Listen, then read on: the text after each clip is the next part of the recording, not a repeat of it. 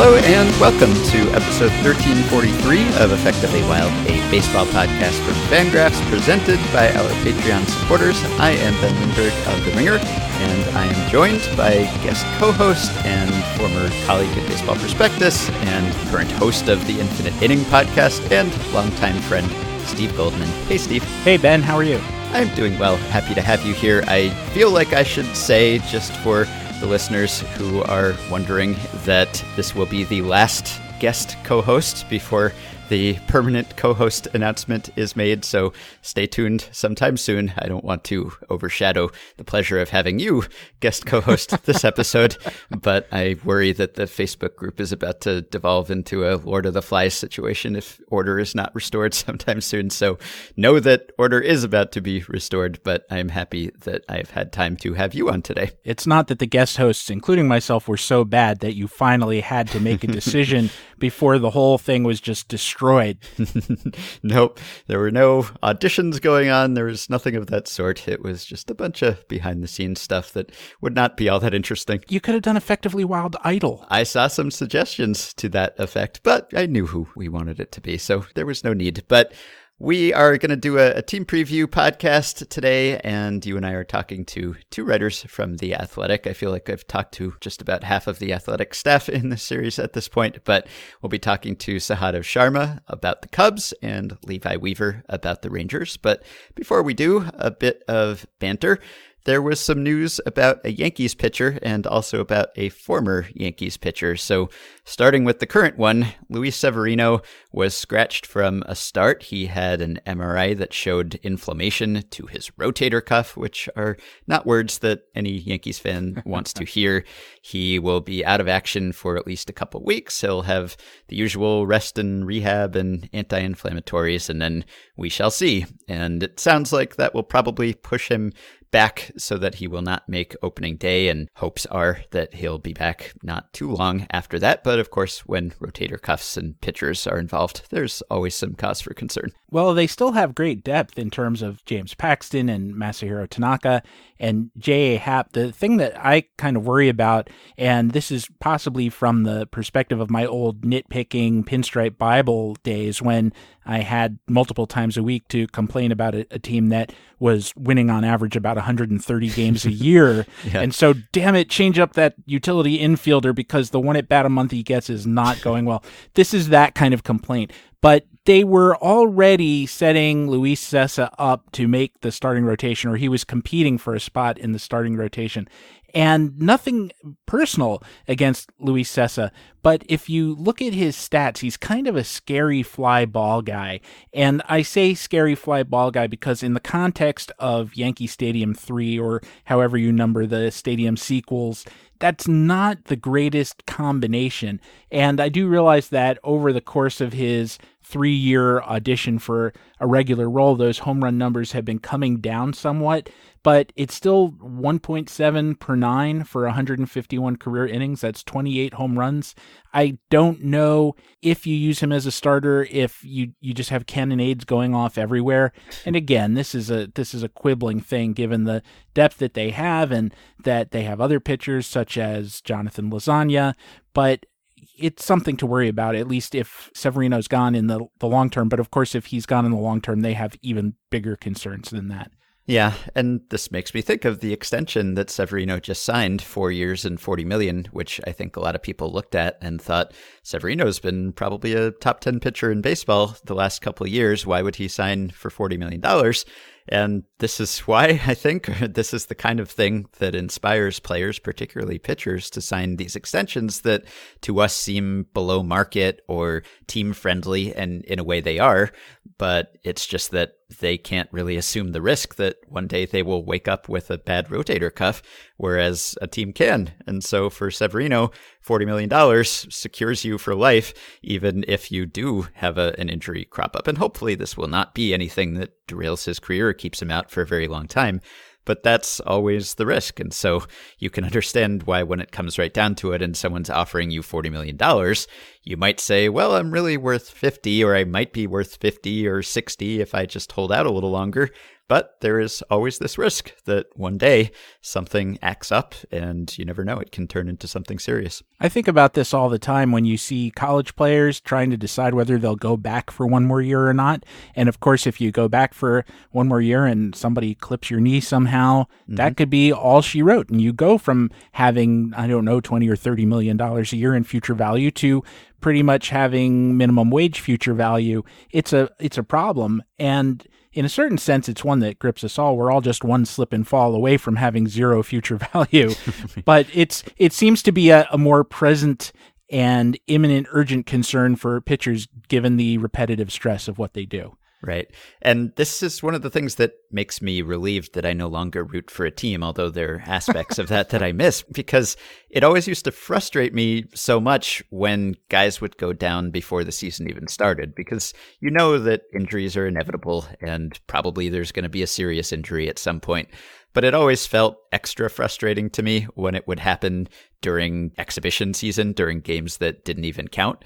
And of course, that is maybe when it's most likely to happen, particularly with pitcher injuries, especially Tommy John injuries.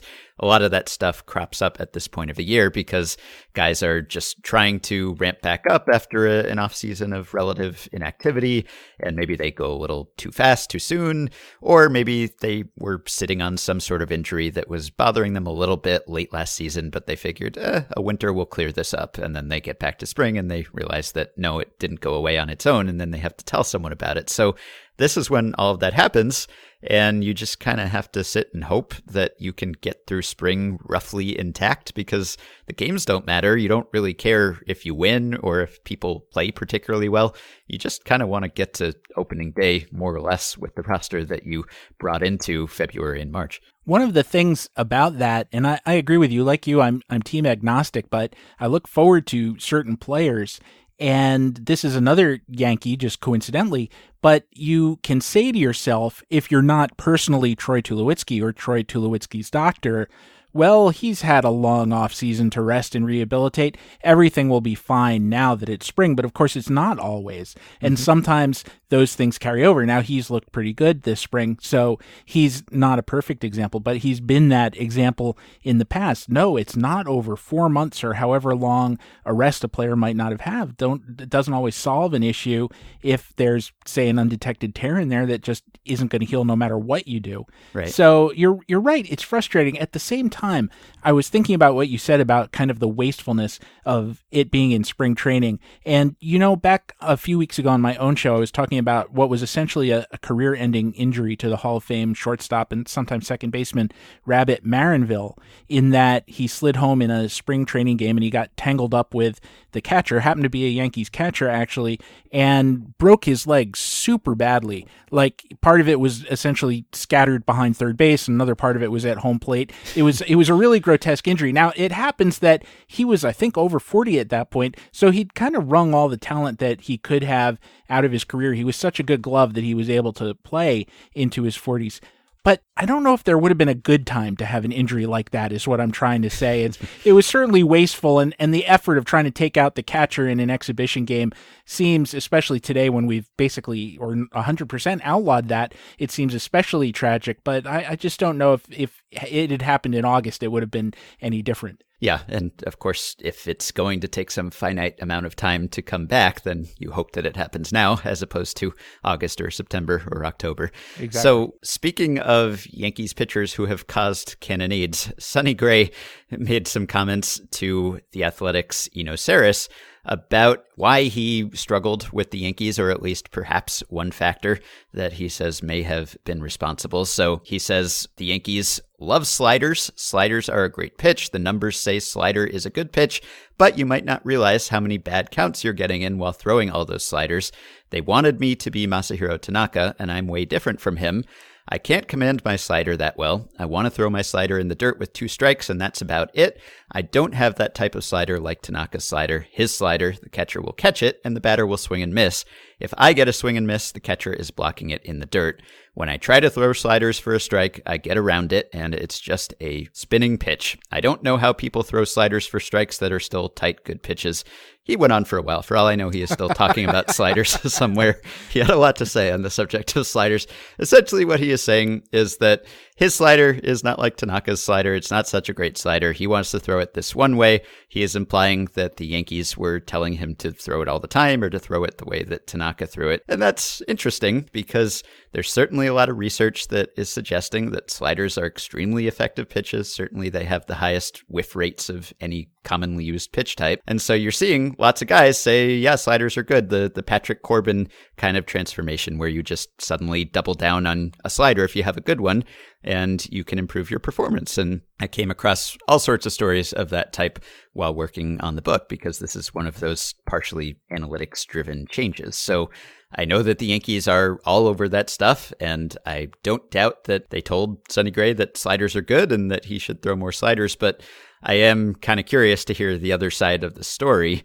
The Yankees tend not to talk about these things so much, so I don't know if we ever will, but it would sort of surprise me if they said sliders are good, therefore everyone who has a slider should throw a slider constantly, as opposed to taking into account that all sliders are not created equal and that Sonny Gray may not have been comfortable doing what Masahiro Tanaka does. He was like 1 minute from being like, sliders aren't even a real thing. They're a myth. Steve Carlton was a lie. Ron Guidry was a knuckleball pitcher. And there's no such thing as a screwball either. Don't tell me about Fernando Valenzuela. Don't. He was a deep state plot. I was actually very curious about your particular perspective on this, having done the book and having addressed this kind of thing where a player and an organizational philosophy might come into collision. And you see this at different times in baseball and in other sports too, where a coaching staff or now an analytics staff will try to shape the talent to a theory of playing. And the problem is that the personnel that they have may not match that theory. Mm-hmm. So this is my question. If he is being accurate and honest, and Bill Baer published a nice analysis of this in terms of what his Brooks pitches were identified as, and it doesn't really look like he had thrown dramatically more sliders, and he was actually more successful with sliders than he had been in some other seasons, especially in terms of power production, because with the A's, people were hitting them over buildings. But so the question I have is, to what extent are organizations trying to shove an idea down a player's throat when, if the player's not comfortable, it's just not going to be productive? And clearly in this case, it was not. Yeah, I mean, I think it's a fine line because sometimes you do have to kind of lean on a guy to get him to change something that he's been doing his whole career if it's not working so well anymore, particularly if he's been pitching fairly effectively, however he was pitching. I talked to some people while working on the book who said, you know, we have these plans for players or for pitchers where we want to trade for this guy and we think, oh, if he just threw this pitch a little more, or threw this pitch in a different way, he might be better. But you can't forecast the player's willingness to make that change. Maybe you can try to get a feel for what he's like as a personality, but it's really hard to tell how that meeting is going to go. So you can look at the spin rates and the pitch types and you can project that way, but you can't necessarily project that conversation where you have to convince the guy to do the thing you want him to do. And I heard from multiple people that, well, it's always easier to have that kind of conversation, of course, if the player has been struggling, because then he's going to be open to doing something different just out of self-preservation. So would not surprise me if the Yankees wanted him to do something that he was not entirely on board with, but it would surprise me if they went about it in such a blunt way where they said, sliders are good, therefore everyone must throw sliders all the time, even if they don't feel like throwing sliders, even if it's affecting the way that they're pitching, because they don't have the confidence to do this. They don't believe that they can or should do this. So that would be strange, I think. I'm sure that has happened many times and probably still happens from time to time, but I think a big part of this whole player development revolution is taking each individual player's strengths and needs into account and trying to make the most of his skills as opposed to just forcing him into this box that you've decided he should fit in. So I'm going to guess this is not a perfect representation of what happened, or that even if it is, there was probably more to Sonny Gray's struggles than just being told to throw more sliders and not wanting to throw more sliders, because a lot was going wrong for him. And it was somewhat mysterious why he was struggling. So now that he has advanced one explanation, it's sort of tempting to say, aha, that's what it was all along. But I think it's probably more complex than that. I also wonder when they tried to install the Yankees software on Sonny Gray, because you'll recall that they acquired him mid-season 2017. Right. And now some of this has got to be differences between pitching in the aforementioned bandbox that is the current Yankee Stadium and with the Oakland A's at the Coliseum, which has often been an extreme or at least a very heavy pitcher's park. But his home run rate jumped up immediately. In fact, it more than doubled to 1.5 per 9. And I realize this is small sample stuff. We're talking about 65 and a third innings. But still, it was notable that it jumped up even as he was still effective. And I wonder if you're a team that acquires somebody in the midst of a pennant race. It's different if it's off season and it's developmental, as you were pointing out, like, gosh, we were looking at this guy and if he would just practice this skill, he would be a more effective pitcher. But I don't know if you do that in July or August. So were they trying to push that right at the very beginning, or did they wait until he struggled? Or there's a whole chicken and egg thing here that I'd be very curious to hear about in more granular detail. Yeah, well, everyone in Cincinnati must be saying, no one say sliders around Sonny. Don't even bring it up. They're small hamburgers. They're just small hamburgers. No need to be afraid of them. Right. So I wanted to talk a little bit about what I've been working on this week, because I think that you are one of the best there is when it comes to writing about baseball history and finding ways to tie it to the present. And that is what I have been trying to do myself in a way this week. I'm in the midst of this 3-part series about scouting and player evaluation and how it used to work and how it's evolved in the past 15 years or so. And this was actually prompted by the podcast in an indirect kind of way, as many things have been. At some point on some episode, I don't even know when it was, I just wondered aloud, hey, wouldn't it be nice if teams would just put their old scouting reports out there? Once it's been long enough that there's no competitive advantage, they're not giving away any really valuable secret or proprietary knowledge. Just put your old scouting reports out there in public so that we can all enjoy them and maybe do some analysis with them. And I know there are some that are available at the Hall of Fame site, which is nice, but we haven't seen a full archive of a team's scouting reports over a long period.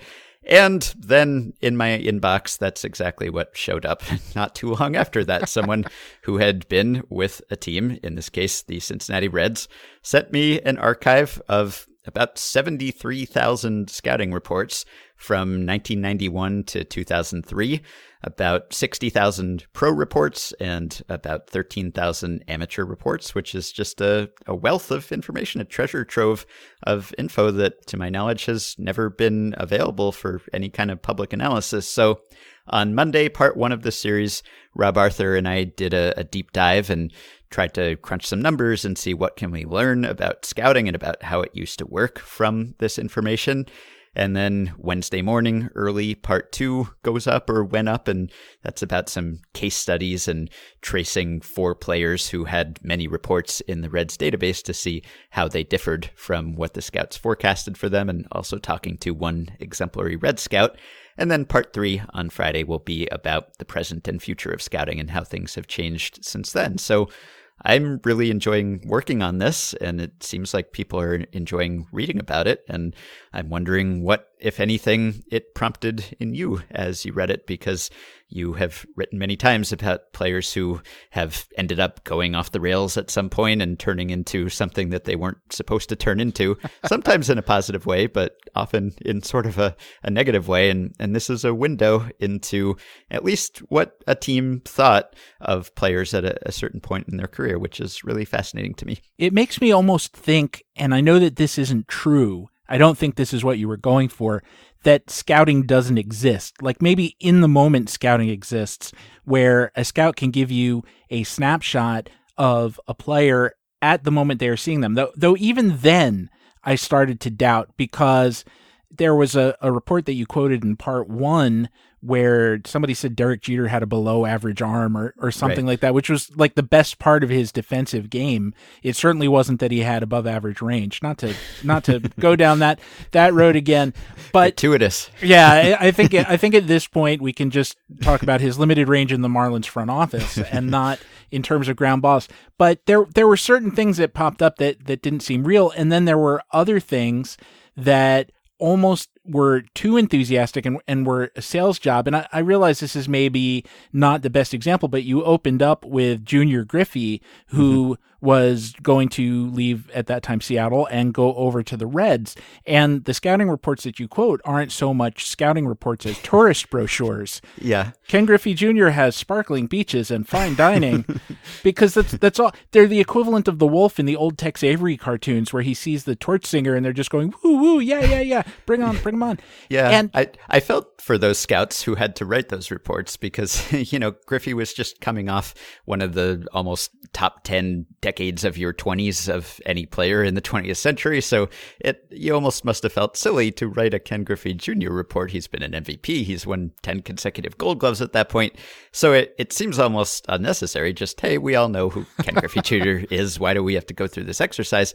On the other hand, they really could have offered some value if they had been able to project that he was just about at the end of his rope at that point. And they were giving him 70s and 75s and 80s across the board because he was Ken Griffey Jr. But really, he had only one star level year left before his career descended into injuries and ineffectiveness. And, if they could have saved the Reds from making that trade and giving up Mike Cameron, I mean, it seems so long ago that it hardly matters maybe. But if they had been able to forecast that he's great, he's been great, but he's not going to be great for a lot longer, that would have been very valuable. But also imagine being in that position and having to make that call when Ken Griffey Jr. seems to be at the peak of his powers. If you could be the first to perceive that he was slipping, that'd be really valuable, but that's a lot to ask. Well, this is why I'm talking about scouting in the moment, because part of what happened with Junior Griffey was he got fragile.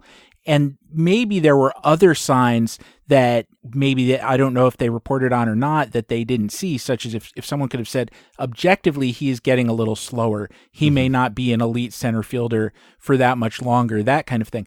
But if you put someone in an MRI machine or a CT scanner, you're still only going to get a look at the condition of their body right now. What is going to happen down the road is still a thing that science hasn't quite figured out, or there would be other more urgent things than baseball, like looking for markers for Alzheimer's or diabetes or anything like that. So in a sense, it lets them off the hook because, again, they're being asked to, as you said, evaluate an MVP level player at the level he's an MVP. What was more interesting to me was, and you and Rob attempted to do this, is what you do with this data in aggregate. And it would be neat if you didn't have 70,000, but, and I would pity you, you'd need a staff. This would be like, assembling the Warren Report or worse. But, to get 28 or 30 teams worth of that kind of information, pool them all, compare the results on the same players, and see if you could come up with some kind of science of projection. But even that, I don't know if it would be viable because of this other fascinating thing you uncovered, which is a cover your butt kind of thing, which is that all the scouts tended to push players into the middle because they didn't want to go out on a limb and be like, hey, this Rod Carew guy, he can really hit. It was always just like, yeah, he's pretty good. Yep. Just pretty good. Yeah, I mean, I think people have read this, and some people, judging by tweets I've seen or comments, have found the takeaway to be that scouts are bad at scouting, or at least were bad at scouting, and that this was all kind of a crapshoot to a certain extent. And certainly the correlations between the scouts' ratings and the career outcomes are pretty low. That is undeniable. But I think that is more a reflection on the difficulty of the job than it is the incompetence of the scouts. I mean, certainly there were scouts who were not great at their jobs. There are people who are not great at every job. We did find some evidence of racial bias, which is perhaps not surprising, and hopefully that's something that has receded since. I think scouting on the whole keeps getting better, and I'll be talking about that in part 3. But it's also just really difficult for the reasons you're saying. I mean, it's hard enough to tell how good a guy is right now if you don't have the benefit of some advanced technology or a stat line or something. I mean, we could probably be plopped down in front of major league players, and if we didn't recognize who they were,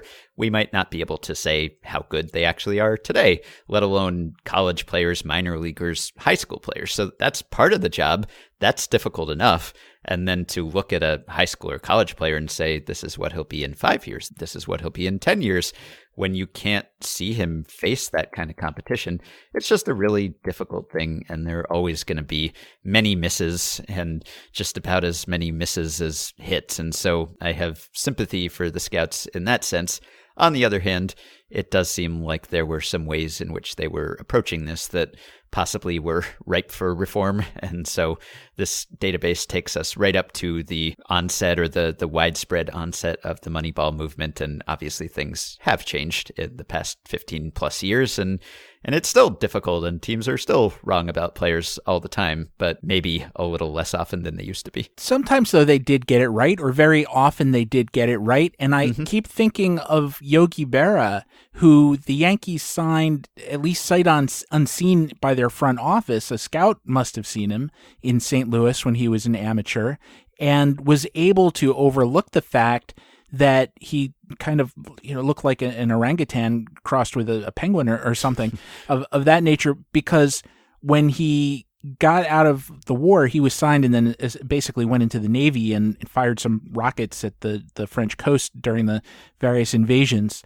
I believe it was D-Day, actually, and not the south of France invasion.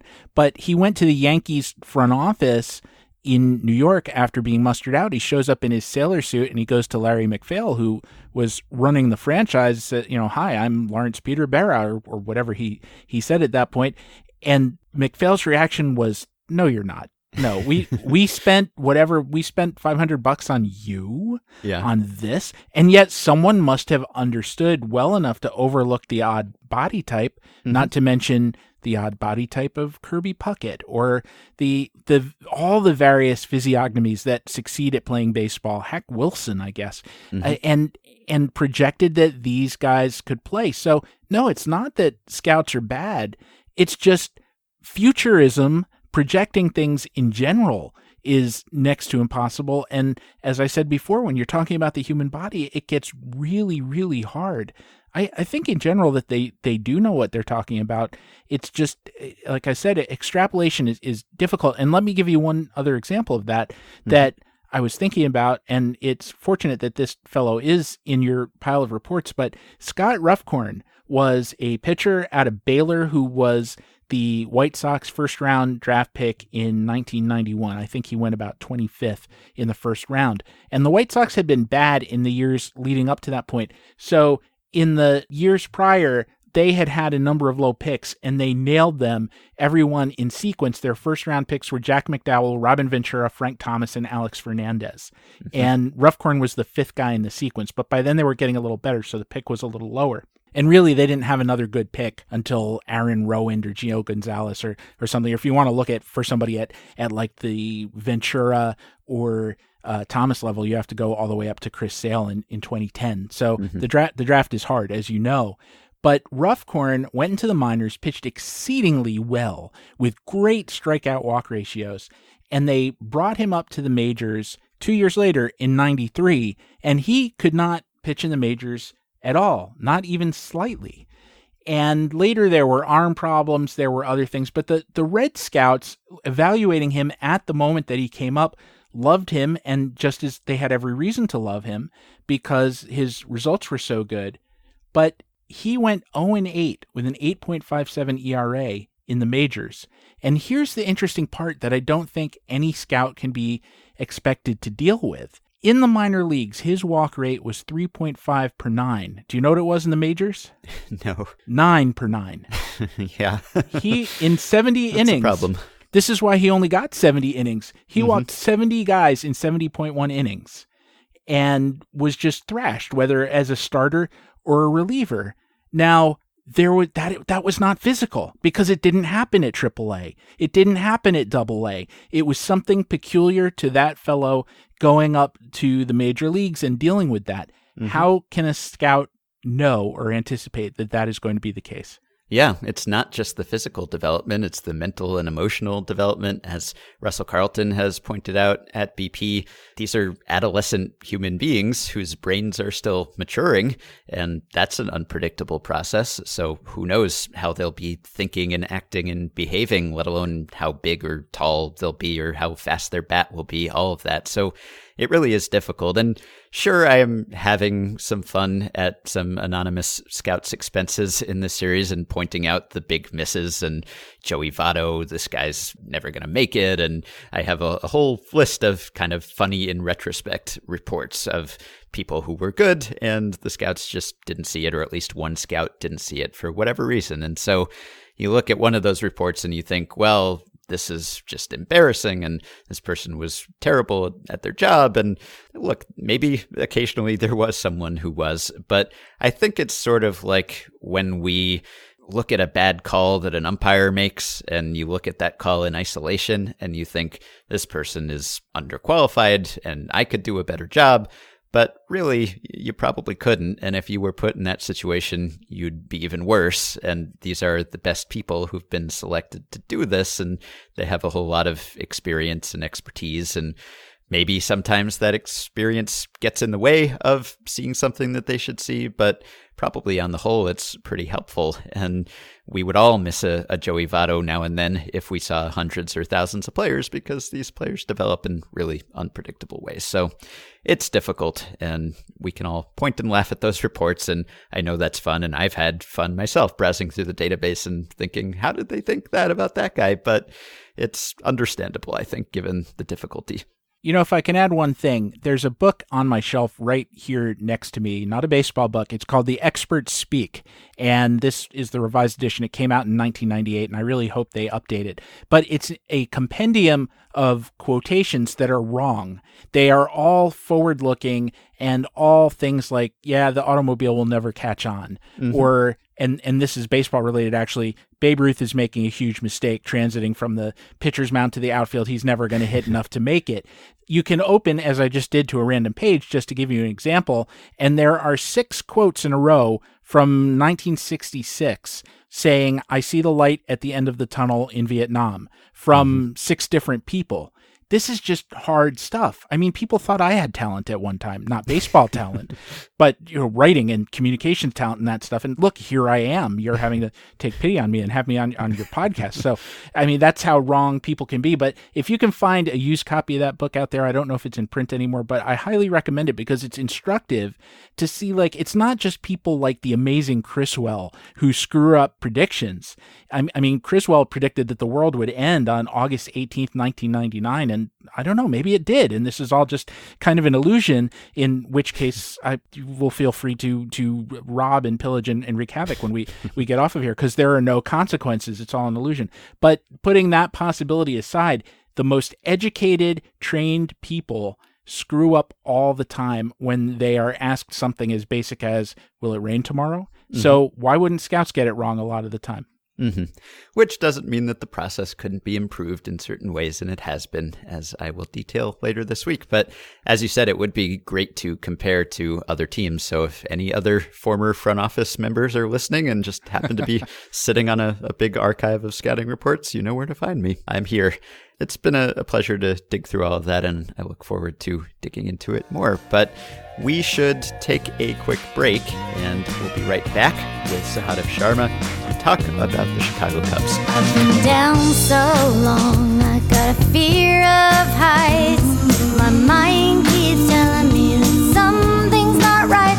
So I walk in the sun in my rain hat and overcoat. Makes no sense and it's so surreal. Despite what you see, I fear what I feel, and I'm bailing out water from this lush lifeboat. All right, so we are joined now, as we often have been in the past, by the man who used to do some of these preview interviews himself, Sahadev Sharma, who now covers the Cubs for The Athletic Chicago. Hey, Sahadev. Hey, how's it going? I forgot that this was the podcast that I actually did this for. I couldn't even remember that it's changed hands so much. I know. Couldn't keep track of It was the same one. It's All in right. the process of changing hands again. But you are joining us today, and we're talking about the Cubs, and it's been a somewhat disastrous last 6 months or so for the Cubs from a PR perspective, and that is both the way that last season ended with the collapsing offense and the early exit from the playoffs, and then the lack of spending over the offseason, and then the handling of the Addison Russell saga in the wake of Daniel Murphy and Aroldis Chapman, and then the Joe Ricketts racist emails and the other Ricketts unpleasant emails. It's just a litany, and I may be leaving some things out. So to what degree have the Cubs brought this on themselves, and how do they get out from under this morass? Because I have heard from quite a few Cubs fans, at least in our Facebook group, for instance. I don't know if that's representative of Cubs fandom, but I have seen a lot of Cubs fans say it is really hard to root for this team right now.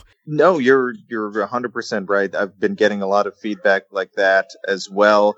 It's been a very negative winter for the Cubs, and you didn't even get to the fact that they weren't big spenders. And granted, they have a huge payroll, and you can't call the Ricketts cheap, but you can certainly suggest that they're not capitalizing on a window by creating the type of depth that Theo Epstein always harps upon. Every offseason, it's what he talks about, coming up with everything that could possibly go wrong and finding a way to patch that hole or make sure that, a certain injury won't sink the season. He wasn't able to do that this year. And to have such a strict budget in the middle of a window is a little suspect and feels like you're mishandling the offseason. But that's just, probably the smallest of the PR mishaps that have happened these past 6 months. I don't know how you exactly move past it outside of just playing baseball and hoping that covers it up, because that's their best bet, because they're not going to go past it just with words. They need to, you need to see actions from Addison Russell, from the Ricketts family, to show that, what's happened is, they've changed, especially with Addison Russell. He needs to show that he's changed. It's really hard to do that, I believe, especially just talking to the media. It's going to be near impossible for him to say the right things. He came out and it was a very clearly, very scripted answers when he met the media in a group. When he isn't scripted, he's not he's not the type of person that's going to have a very eloquent things to say. He doesn't, whether it's baseball or not, he doesn't have a lot to say. And sometimes it can seem a little off. You can read that how you want. I read that as someone that may not be, completely contrite for his actions, but, it's up to the Cubs to judge that. And they've given him the second chance. I completely understand where fans are coming from when they're frustrated with this team, but I guess baseball is the only way it's going to move past for some people, and for others, that's not going to be enough either. Sahadev, I know that we can't take what the Ricketts say about the Cubs and how exposed financially they are for granted. We can't take it for granted with any team, really, but given that is the reason they cite for not being in on major free agents this winter, how damaging has the Jason Heyward contract been, both in terms of his lack of production and now checking them in terms of pursuing other high-profile players? Yeah, I would say that's on the list, very high up on the list, along with Darvish and Chatwood being unproductive in the first year, completely unproductive. 0 WAR, probably negative if I really looked at it. I'm not sure. And then you also have to look at the fact that they haven't developed any pitching from the system, which has forced them to go out and get guys like Lester, Darvish, and Chatwood, and re-sign Hamels. They have 3 starting pitchers in their rotation making $20+ million this season, and that's not ideal. That's not how you want to do it. Obviously, they built around offense, but you still don't want 3 $20+ million rotation arms. That's not going to make it work well if you're working with a budget. So there are multiple aspects here, but you're certainly right. I mean, Jason Heyward has not been what his contract suggests he should be. And you know what? I was for that contract when they signed him. It was a guy that had about a 120 weighted runs created, good every season, and you'll take that. You'll take that with the defense and the base running and the work ethic that he has. All those little things that he brings to the field added up to a guy that may have been worth that, or maybe it was a slight overpay. But either way, you could have justified that with the cratering offense.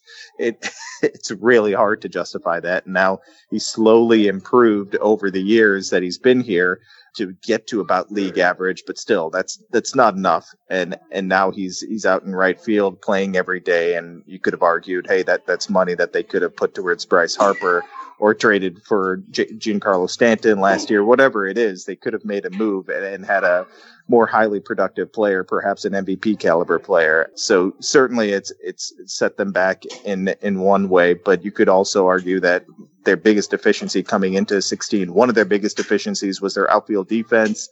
And Hayward really solidified that in 16. The offense was obviously just completely missing in 16. And, I think he redeemed himself in one way with the rain out speech or the rain delay speech, but certainly that's probably not $180 million worth of words. Yeah. So speaking of missing offense, what happened down the stretch last season? If you look overall at, say, the team WRC plus for non-pitchers, I believe that the 2017 and 2018 Cubs weren't actually that far apart, but because of the trajectory, because home runs were way down, although they were somewhat across the league, the focus was really on how the offense just kind of cratered late in the season, and Chili Davis, the hitting coach, was made the scapegoat in some circles. He's out. There's a new hitting coach. To what extent do you think it was Davis, and to what extent do you think it was Kris Bryant's shoulder or just other performance-related reasons that weren't under his control and could bounce back this year? Yeah, I think, you can put a little bit of it on Davis. I just don't like putting too much on him because it's really hard to measure what sort of impact he had. But he clearly didn't vibe with the younger players. He didn't have the type of, there were philosophical differences. I mean, Kris Bryant straight up said that. He said, I got along with Chili. He's a good guy. He played in the league forever. All the respect for him in the world.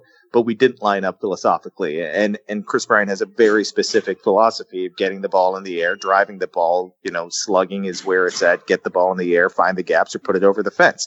And I think when you're working with a younger generation that thinks like that, it's really hard to get them to buy into what Chili Davis was preaching.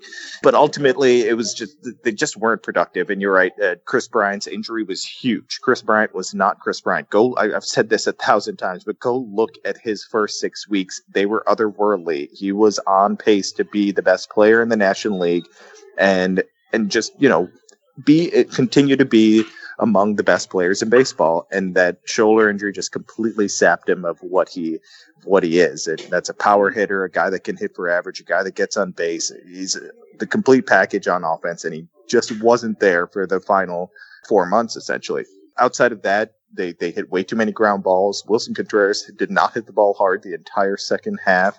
They got a little jolt from Daniel Murphy, but that lasted maybe 2 weeks, and pretty much everyone else wasn't hitting. There was no consistency. You can't name a single player that was really impressive in September. Even Javi Baez kind of struggled down the stretch. So it was just a complete collapse by the offense. Theo Epstein was quite open about it at the end of the season and said that, the offense essentially broke down the stretch. And they didn't find a way to fix it. They played a lot of games. I want to say it was 44 games in 45 days. That's legitimate. You can use that as an excuse. The Cubs are not currently using it as an excuse, but it is something that was real and did impact them. I was there for most of that, and it was exhausting as a reporter. I can't imagine what it's like as a player, showing up every day and not getting just that one day to re-energize yourself, that one day where you're not coming to the ballpark, where you get to do whatever it is, whether it's spend time with your family or lays on the couch and watch Netflix. I think that's important for these guys. So to not have that down the stretch impacted them. There's no doubt about it. And I think they're going to take that and say, hey, every game matters. There's going to be a sense of urgency this season. And that's been kind of the focus of the offseason, kind of bring that edge back that they had in 16, that sense of urgency where every game, whether it's April or September, matters. But the offense, it was really jarring to see the difference in the second half. And it was mostly just a complete lack of power, which was there for most of the season, but really was gone down the stretch. And a few key injuries and just guys that you expected to be superstars like Wilson Contreras not showing up. I feel a little weird now asking about something I feel kind of positive about with the Cubs, because I mean, the overall vibe really is of disappointment and feeling let down. But one of the few Cubs who was half decent down the stretch and really was mostly kind of great from April on, he had a miserable April, was Anthony Rizzo. And one of the little details about the Cubs that I really do enjoy is how little Anthony Rizzo strikes out for a power hitter. And when you watch his at-bats, you can see him actually choke up with 2 strikes, which is an old-fashioned approach that so few players seem to have nowadays. They don't get as defensive with 2 strikes as they used to. Is that an innovation that he came up with on his own? And do you see it kind of carrying over to any other Cubs? Yeah, it's something that he started. I mean, I'd have to look at the exact year. I want to say it was around 14 or 15. There was a year where he just wasn't getting the numbers that he wanted. I remember the peripherals were fine, but his batting average was just garbage, and he just couldn't. He wasn't hitting lefties at all. And that offseason, he completely revamped his mechanics and his 2-strike approach, and part of that was choking up. And he looks like he completely changed who he was as a hitter. It was really impressive to see that transformation. Part of it was, I believe, if I'm remembering correctly, Mike Borzello took him aside during a flight home. I think it was the final game of the season, and kind of said, "Hey man, it's up to you this offseason what kind of player you want to be. I have some ideas of what things we can work on, ways you can kind of address your weaknesses." And they kind of built a plan around that, and he kind of turned into a different player. I want to say it was Borzello. Hopefully I'm remembering that correctly. But you can see that Rizzo's a completely different player at the plate compared to that previous season. What I believe it was 14. So yeah, he's someone that Joe kind of preaches. Look at that 2-strike approach. Look at how he is. You don't lose power if you're the right type of hitter, if you choke up. I want to say that in the 15 playoffs, he hit a 2-strike homer against the Cardinals, a big 2-strike homer that he was choking up on, and it was a bomb. Like, the guy can still hit for power with 2 strikes. One of the better 2-strike hitters in the game now. Whether it's for everyone on the team, I'm not sure about that. I don't think you're going to see Chris Bryant choking up, but Chris Bryant is also not terrified with 2 strikes. He's a great 2-strike hitter as well. A guy that I think he could work with is someone like Kyle Schwarber, who could really use help in situational hitting. You're not going to see Javi Baez choke up with 2 strikes. But, I think to each their own, and there are different ways to find success. I think we've seen that. We watch so much baseball. There's no one way to make it work, but it certainly is working for Rizzo. I think Joe would love to see more of his hitters do that. For who it may work with, I'm not 100% sure, but yes, it's definitely something that Maddon would love to see his players adopt, more of his players adopt, because 2-strike approach, situational hitting is a big thing that matters to them. I want to say they were the, high leverage situations. If you look at that, according to Fangraphs, I believe they were the worst team in baseball last year. That's something that they've been focusing on for years now, just coming up big with men on base. And it's hard to really know exactly what makes a player good at that. You'd like to think that if you're good in one situation, you're good in all of them. But for some reason, the Cubs at times have struggled in those situations, and that's something they'd really like to rectify. You mentioned Wilson Contreras' power outage, and that's something that the Cubs would love to correct, but his framing issues is another thing that has really held him back. He was among the worst framers in baseball last year, if not the worst, and if you want to talk about pitching improvements, yes, it would be better if the pitchers pitched better, but it would also be nice if Contreras received better and got them some extra strikes. I know they've worked with him before. They've tried to get him to pay more attention to that aspect of his game, but you just wrote an article about how he has tried to address both the power and the framing. So what's the outlook for Contreras this year? Yeah, I'm of the wait and see. He said that his brother made a point. His brother is a catcher in the Brave system, a highly thought of catcher in the Brave system, William, and he told him to to do a quarter turn. He was kind of stiff and sticking his hand out, and when catching the ball, so he was kind of be softer with his hands, a kind of a quarter turn when he catches the ball, and it's something that we've probably all heard when discussing framing, and I'm sure, and I know Mike Borzello has told him these things, but maybe you just needed to hear it in a different voice, coming from a different person, and he seems to have taken it to heart.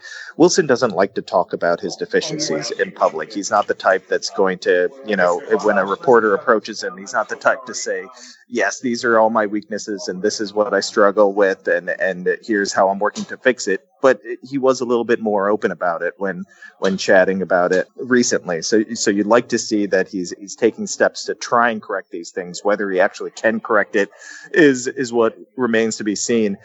I know he works on it hard. I've written about that a lot. I wrote a big piece about it last All-Star break that was really the final thing that he needed to fix was the framing, and he'd be the best catcher in baseball. Of course, the power went away, and that kind of, the offense as a whole in the second half went away for him. So that kind of took him out of the mix for best catcher in baseball. But I think he can get to that point as long as he's average at framing. He believes he fixed a mechanical flaw, which was he was loading late, and that led to his lack of power. He just couldn't hit fastballs last year, which, someone like him should be killing fastballs, especially in the zone, and he just wasn't doing it. So I think the combination of that, and if he's making real strides with framing, if he can just get to average, like I said, this is a superstar catcher, and you'd love to see him not be a big detriment as far as framing goes. To get back to something you said earlier about their failure to develop pitching internally, to some extent that was kind of planned, right? When Theo Epstein came in, his philosophy when they were still down and getting the high draft picks was, we're going to go for position players, we'll find pitchers somewhere. And that's kind of what happened. As you said, they've had to spend to do it. And on paper, they have a really good rotation, but the replacements are not necessarily coming along. If a Darvish gets hurt again, if a Cole Hamels looks more like he did in the first half last year than the second half, where do they turn first, and how well do they survive that kind of scenario? Well, probably the first guy is Mike Montgomery, who they love, they trust, who has filled all sorts of roles for them over the past couple of years. That's probably the first guy. Tyler Chatwood maybe second, unless he has a brilliant spring and they're able to trade him. I think that'd be a bit of a surprise if they're able to trade him without eating money. But, teams get desperate with injuries and things like that, so who knows? But I think those are the two guys. They'll both be on the major league roster in all likelihood that can fill in for a starter. Alec Mills is another guy. Adbert Alzolay has had a kind of a slow spring because he slipped and kind of hurt his side a little bit, but I believe he should be ramping up and be ready for the season, and that's probably their top pitching prospect. Those guys are probably your primary names. Depth names always pop up over the spring and into the season, but those are the guys that, it hardly ideal names, but I think especially with Montgomery, they've made it work over the years. And if Chatwood, I hate to take away anything from spring, but I think a lot of Chatwood issues are confidence issues. And his second outing was really nice. He has great stuff. He didn't walk anyone. He was striking guys out. I think if he has his confidence back, if he can be just average, that would be so huge for them, even out of the bullpen. That's a nice, that's an arm that can eat some innings, especially the way pitchers are used nowadays. Eating 2-3 innings out of the bullpen is no longer looked as just like a mop-up guy. Like that's quality. That's a quality relief arm now. So if he can be a quality backup starter, that helps them as well. But you're right. I mean, the pitching depth has been an issue for as long as I can remember this team competing since in the Theo era. They do a great job of bringing in undervalued starters. They look at their team ERA. It's been great during the competitive years, but as far as developing pitching and finding that guy that can be a stalwart in the rotation and be young and controllable, they don't have him. And I think that's probably the one big criticism that people inside the org even have of the team, and something that they believe they're addressing and hope that will kind of pop this year. I know that Yu Darvish is back and is by all accounts looking good and looking like Yu Darvish. You've seen him. How has he looked to you? Well, first of all, he looks like a different person as far as the way he interacts with us. He used a translator last year. very rarely made, I don't want to read too much into body language. I don't know if I know he was uncomfortable because he's told us that he wasn't comfortable in Chicago yet. He put a lot of pressure on himself as far as the contract, and he wanted to make a big impression. He's coming off a disastrous World Series. All those things I think added up, and he put way too much pressure on himself. And you know what? He just didn't. I think winning over the media helps too. He's joking with us. He has a big smile on his face. Everyone feels more comfortable around him. So he's also more comfortable. He's cracking jokes about his stuff, about what he wants to accomplish, all these things. I think it's really good for him to be at ease like that. But also the stuff looks great. He's touching 97. His last outing, the slider was working. All his pitches were working. He was throwing a splitter. I mean, everything. Stuff that I haven't seen him throw. It was really working well, and he was ultra confident. And I think that's a huge thing. He was so confident that he was talking about how it's his best stuff, and he expects big things from himself. He's never really seemed, the little that we've gotten to know him in Chicago, he's never seemed like the type of guy who's full of confidence like that. So you combine the confidence with the stuff, and you're talking about a guy that could be a huge impact. I mean, imagine Yu Darvish pitching at his best for, 25 of his 31 starts. If he can stay healthy for that, and he's, the guy that we've all known he can be for majority of that time, that's a scary thought, I think, for the NL Central. So I'm still, a lot of these, I've said it already I said it with Wilson, and I'll say it for most of these guys. Very few of them, the guys that didn't perform last year, am I going to be all in on? But he's a guy that I'm pretty positive about and feel really good about just seeing how he's performing and how he's acting in the spring. One of the strange artifacts of having Joe Maddon as a manager occurred last year, in that Albert Almora played virtually every day, but only started about 50% of the time, and also only played 9 innings about 50% of the time. And he was one of those many Cubs players who had a terrific first half. He hit about 320 and then just vanished the rest of the way. And I wonder if his attitude has been affected by that, if he's adjusted well to that kind of weird role that he's in, and if it has affected him developmentally at all. I would say that you're not wrong when you suggest that perhaps players Almora, Happ, Schwarber, other guys have been affected developmentally because of the depth of this team. But that's also the strength of this team. They have to use that depth as much as they can, play the matchups. But it's something that Joe has been talking about since 2016, when Dexter Fowler re-signed unexpectedly, and suddenly there was a logjam, and who's going to play where, and how do you find playing time? Obviously, that was answered when Kyle Schwarber got injured in 2016, but year after year, we've had this discussion with Joe. How does this impact younger players? Are you stunting their development? And he's admitted, I can't deny that this may stunt someone's development, but it's what's best for the team. And I understand that. I think it makes logical sense. You have to do what's best for the team currently when you're in they're obviously contending and they're trying to win now. You have to maybe put aside someone's development. So yeah, there is some development issues going on. I honestly, with Almora, at least last year, that first half felt like smoke and mirrors to me. I watched those games. You can look at the BABIP for the first half, and I know you can't just go off BABIP, but he's a ground ball guy. He doesn't have a ton of power. He doesn't walk. He was finding holes like crazy in the first half, and it got worse in the second half as far as the quality of contact and what he was doing. So everything fell apart in the second half, but oh man, I think I'm not sure if he's a 320 hitter, although I have been impressed with just how he's come into camp and the way he's driving the ball. Again, it's so hard to take away stuff from spring, but he looks like a different type of player. I would say that one of him or Happ are going to try and grab that starting role, but Happ is already playing more infield this spring, and Chicago, it's still winter.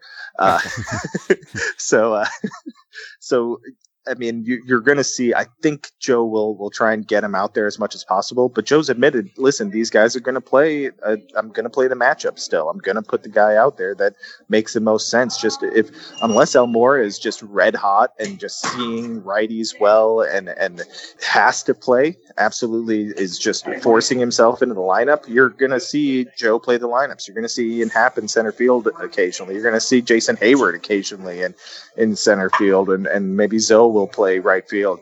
That's just how Joe Maddon works. Unless someone just isn't playing well at all, or someone else is just incredibly hot and forces themselves into the lineup, then you're going to see these guys get platooned outside.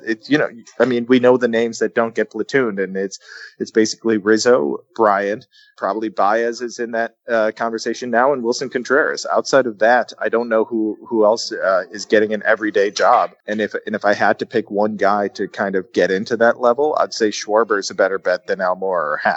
We were all waiting for Baez to break out, but we thought if and when he did, it would be because he improved his plate discipline. And of course, that did not happen at all. Yeah. He had the same walk-to-strikeout ratio as ever. He continued to chase a lot of pitches outside the strike zone. He swung even more often than he had before. And yet, he was one of the best players in the National League. So is that a repeatable thing? Is this something that he can do where no one else can, seemingly? Or is there going to be some regression, or alternatively, some long-awaited improvement in plate discipline? Well, he does want to have better plate discipline. He wants, and I think it's less about I want to walk more and more about I need to know the situation better and know how this pitcher is going to attack me in this situation. He needs to realize he's a dangerous hitter, and that when there are men in base or in certain situations, he's not going to get the pitches he wants to see, and he needs to kind of, dial it back a bit. You don't want, Joe loves to say this, but you don't want to take the aggressiveness out of certain players because that's their strength. And I think Javi's kind of proven that's his strength. He's a special talent. He's a rare talent, and you don't want to change him. I know, we're all into the numbers and you dig into the numbers and it doesn't add up for Javi, but it works. When for some reason it works, and I think you just let him play. You don't try and change him too much, but he does understand that there are situations that he needs to kind of use his brain a little bit more. And he's a very smart player. You can't undervalue that either. He really understands baseball, and there are things that he does on the field that nobody else can. So you kind of just let him play. And I guess ultimately, if you're asking, do I think he's going to take a step forward, be static, take a step back? I think overall the numbers may take a step back. But I also hesitate to doubt Javi. He does things that I'm shocked by on a pretty regular basis. And can he take another step forward? Sure. If he's really dedicated to having a more, patient approach in a sense, or a more intelligent approach, then yeah, the sky's the limit for this guy. And I, defensively, offensively, on the bases, he does so many things that make your jaw drop. So why start doubting him? He's always, it was always a slow burn with him. There was no doubt that if it was going to come together, it would take a little while. He wasn't going to be like Chris Bryant or some of the younger stars that we see all across baseball that come up and everything just works because they know how to do everything. It was supposed to take a while and took a little while, and now it's coming together. So perhaps there is more there, that he does take another step forward. Maybe he really has figured some things out, and you're just going to see a superstar shortstop type player going forward. I love watching the guy play. There's really no one more exciting. So with him, I sometimes try not to look too much at the numbers. It's not what I do normally, but there's something about him that makes me say there's something more going on here than I can measure just by looking at, the stats. This is Ben Zobrist last year under contract. You mentioned Ian Happ before.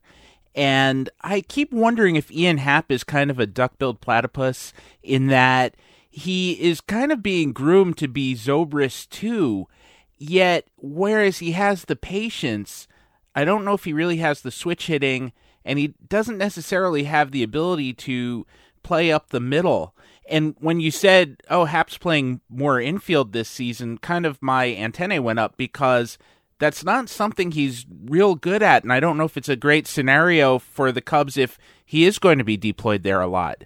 Yeah, I don't disagree. He, it's kind of, we've been talking about this since he came up, that he's very versatile, and we kind of joke, well, there's a difference between versatility and just playing a bunch of positions. Like to be versatile, you have to actually, like, Zobrist is good at all those positions, and I think I've really appreciated how good Zobrist is after watching 2 months of Daniel Murphy at second base. So you really start to appreciate, okay, this guy. I mean, you lose.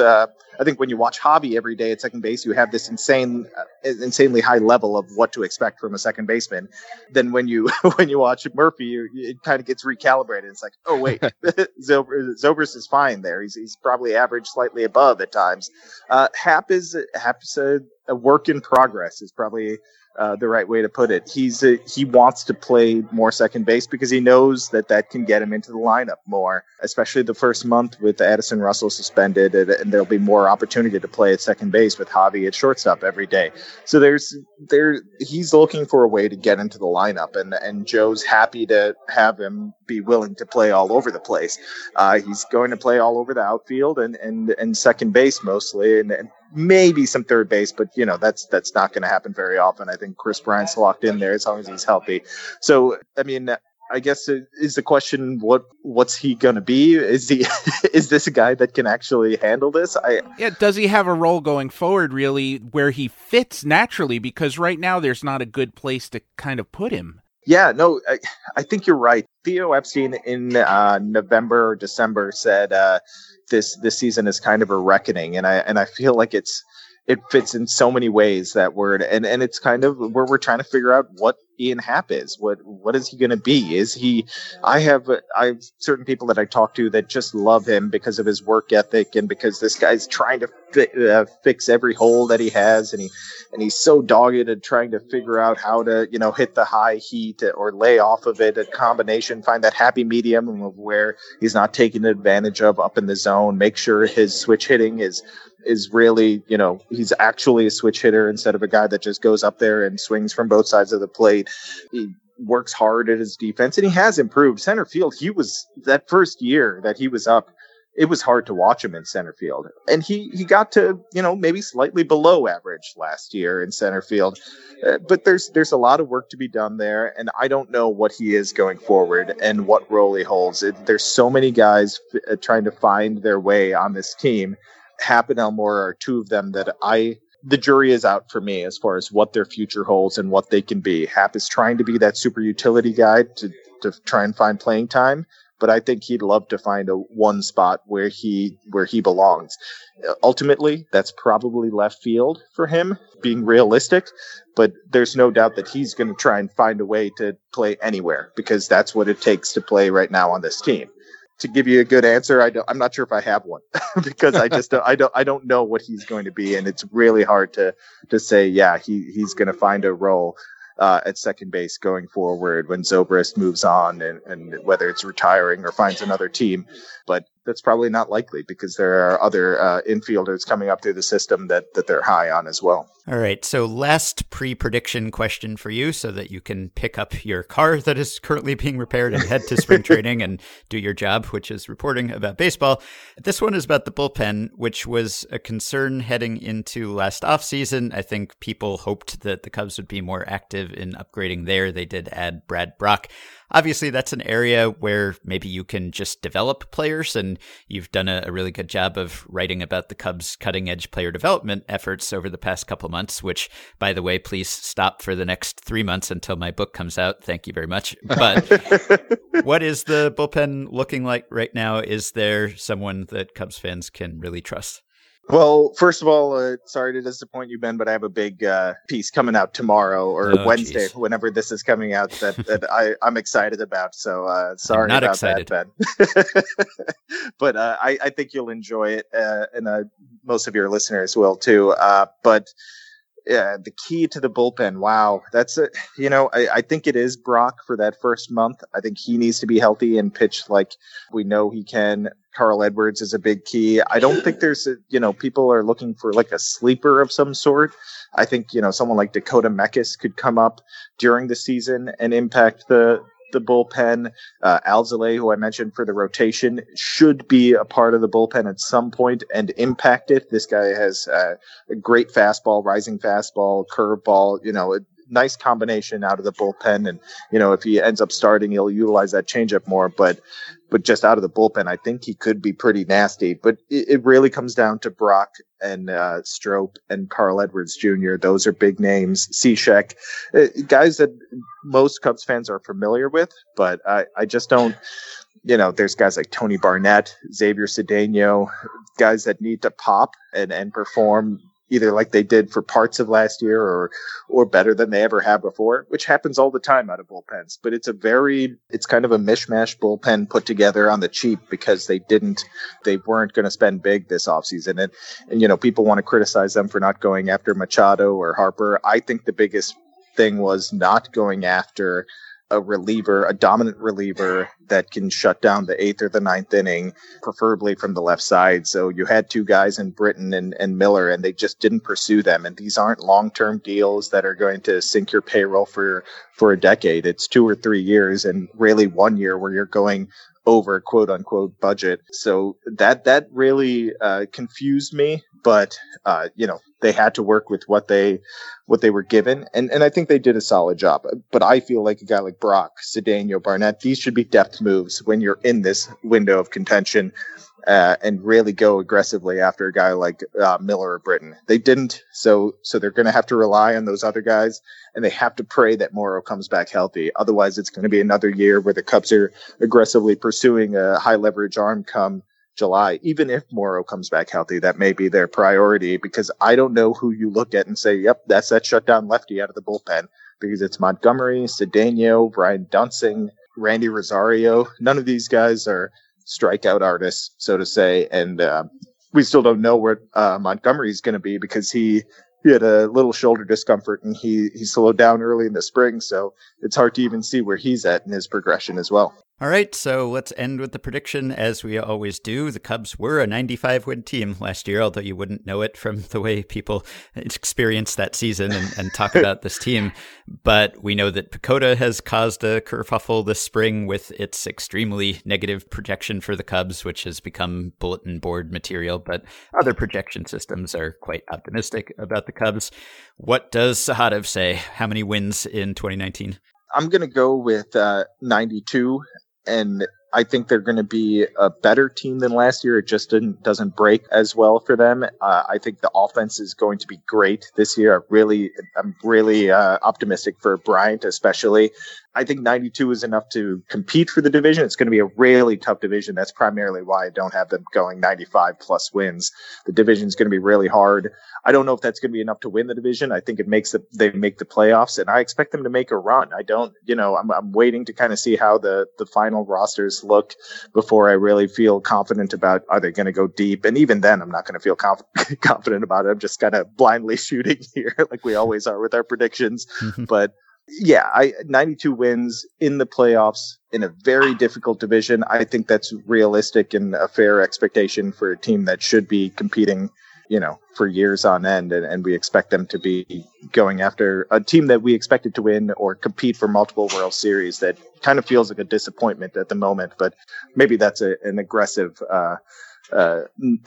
negative viewpoint for many. All right, you can follow Sahadev on Twitter at his name, Sahadev Sharma, and you can read him all season long at The Athletic Chicago. Check out all his articles except the ones about player development. Just bookmark those and read them later this summer. Thanks, Sahadev. Always good talking to you. Thanks, guys. Thanks for having me on. Take care. All right, so we will take one more quick break, and we'll be back with Levi Weaver of The Athletic to talk about the Rangers.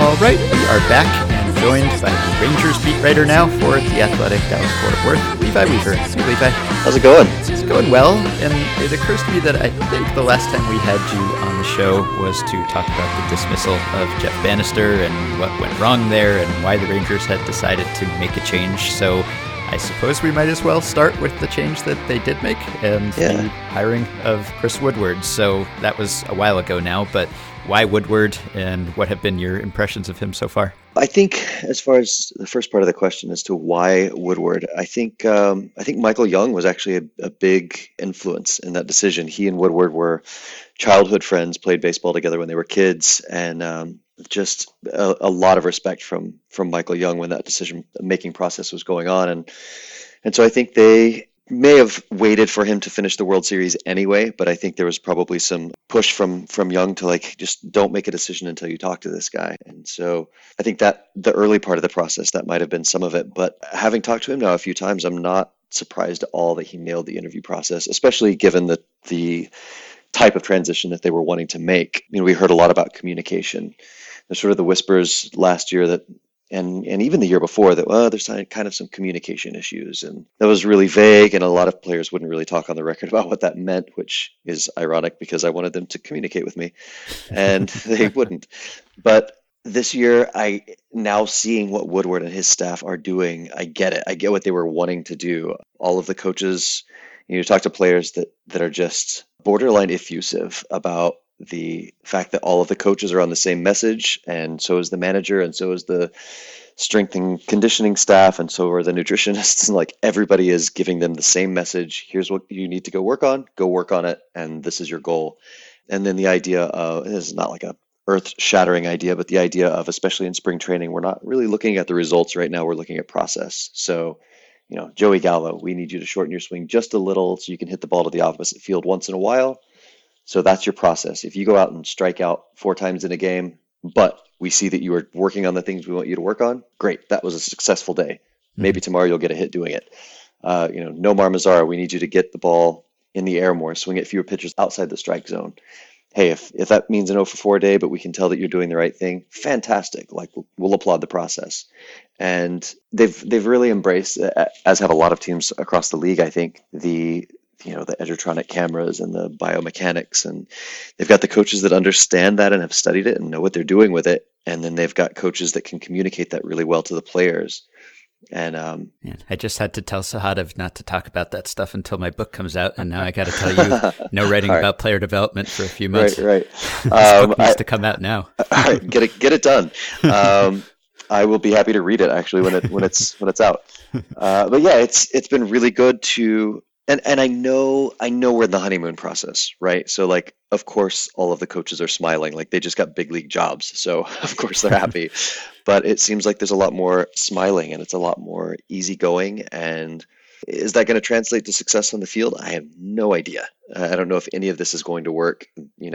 Who knows? Maybe in 5 years we see a trend back to more authoritarian disciplinarian coaches because none of this is working and everyone is just playing Fortnite in the clubhouse. I don't know. But so far it's been pleasant to watch, and the players all seem to be on board, and so far so good. Are you saying then that this wasn't happening last year, that it was more of an authoritarian regime, that players were disregarding, that the coaching staff was less amenable to this new agey kind of stuff? I'm talking about it sort of vaguely and even a little disparagingly to spare Ben's book. But is that the contrast that you're drawing here?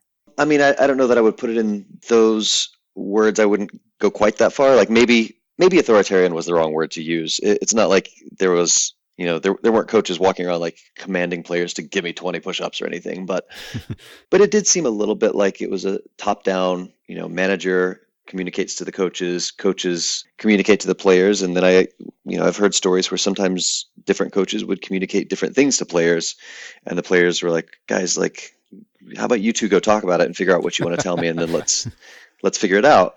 And yeah, and maybe that's a one-time thing that happened. I don't want to say that was a systemic issue. But yeah, I mean, there was a lot of, I talked to players that would come out of their preseason meetings, here's the goals we've set for you this year, and they'd walk out and turn to another player or another coach and be like, what was that? What was any of that? I don't know what any of that meant.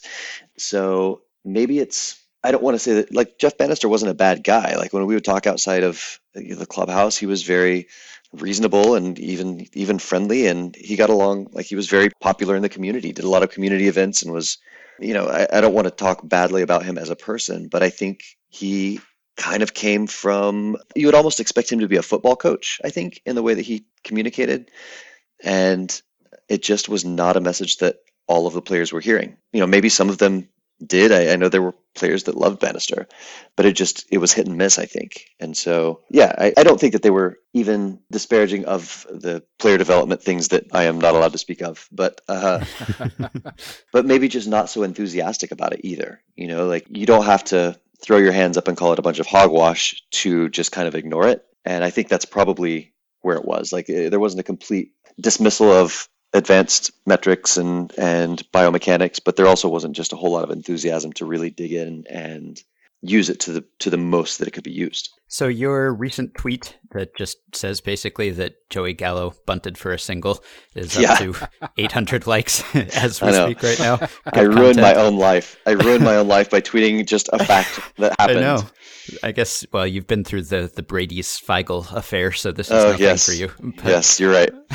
So this is not the first time that Gallo has bunted for a hit, right? He bunted for a hit at some point last year, right? But is there going to be a more concerted effort? And I'm always interested in whatever's going on with Joey Gallo. So just if Gallo has done anything differently, bunts or otherwise, let us know.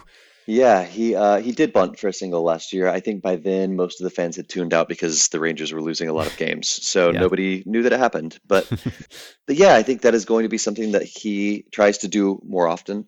He has talked about, like, as much as batting average isn't ever going to be the statistic that defines him, like it bothers him when he hits 204, and when you're playing against the Astros and they have like 6 guys between first and second base, like, if you can just take that single, take it. Like, that's a good way to increase your on base percentage. And if he was Albert Pujols or David Ortiz, like, as an opposing team, I would let him bunt for a single and have an 800 batting average, because if he got on base, he'd be really slow. But Gallo's a lot faster than people give him credit for. He's actually a threat on the base path. So he's not somebody that you just want to let get on first base, because he can steal a base here and there if he needs to. And I think that's also part of what he's working on, is like getting even better at base running, so that it's not just an empty threat that, hey, I'm going to be on first base, but hey, I'm going to go ahead and steal second base, or I'm going to go first to third as well.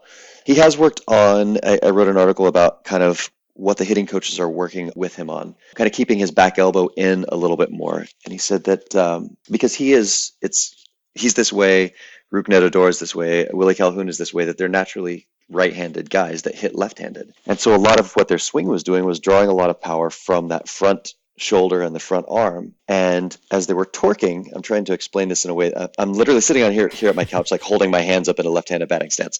As they were torquing their torso, that front shoulder was coming out a little bit, twisting too much back towards kind of the first base dugout.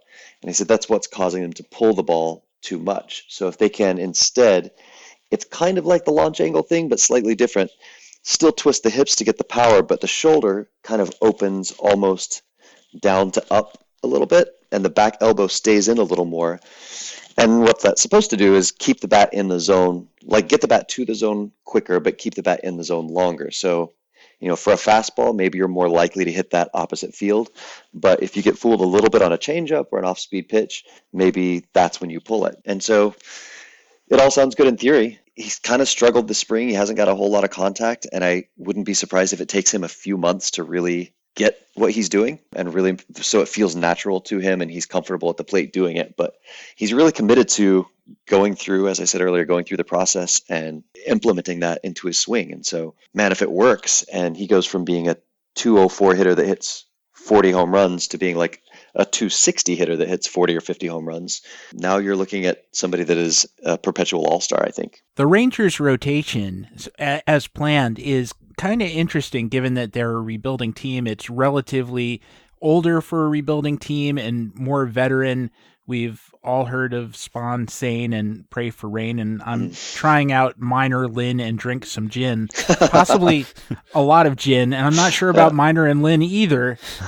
Yeah. I realize that this rotation, which has more rehabbing arms than an orthopedic outpatient clinic, is kind of a placeholder for the next great Rangers rotation. But do we have a sense of what that is going to look like, how they are going to approach rebuilding this rotation throughout the season? Yeah, I mean, I think you're right that a lot of it is, John Daniels used the phrase buying time for these next wave of guys, but he also was very quick to make sure that like he didn't disparage the guys that he had. And so far they've looked all right. The results were bad for Edinson Volquez. His first outing, he gave up 4 runs, but you go out and work on, hey, I'm throwing a fastball in a competitive baseball game for the first time in over a year. The hitters know that. They're going to ambush a fastball. And I mean, he hit 97, and that's a lot more, I think, than anybody expected. And Drew Smyly came out in his first outing, and the very first guy that he faced in competition was Mike Trout. That's a tough first hitter to face, and he got a 1-2-3 inning. So, I don't know. I think it's really unreasonable to think that they're all 5 going to be good and healthy all year long. But, if 2 of them do and become trade bait, and then maybe, you never want to hope somebody gets injured, but you got to think maybe one of them will get injured at some point, and then that's when kind of the next wave of guys come up. I think Brock Burke is really close. He looks so good this spring. Yohander Mendez looked better at the end of last season. Those will probably be the first 2 guys up. And then from there, you've got Ariel Jurado, Taylor Hearn, and Joe Palumbo kind of waiting in the wings. And I think all 3 of those guys will be in the big leagues probably before the year is over, at very least as a September call-up. We also talked to you last time you were on about Jurickson Profar and how he had finally broken through and had a healthy and productive season, and now he's gone. So why is he gone, and why did the Rangers want to make that move?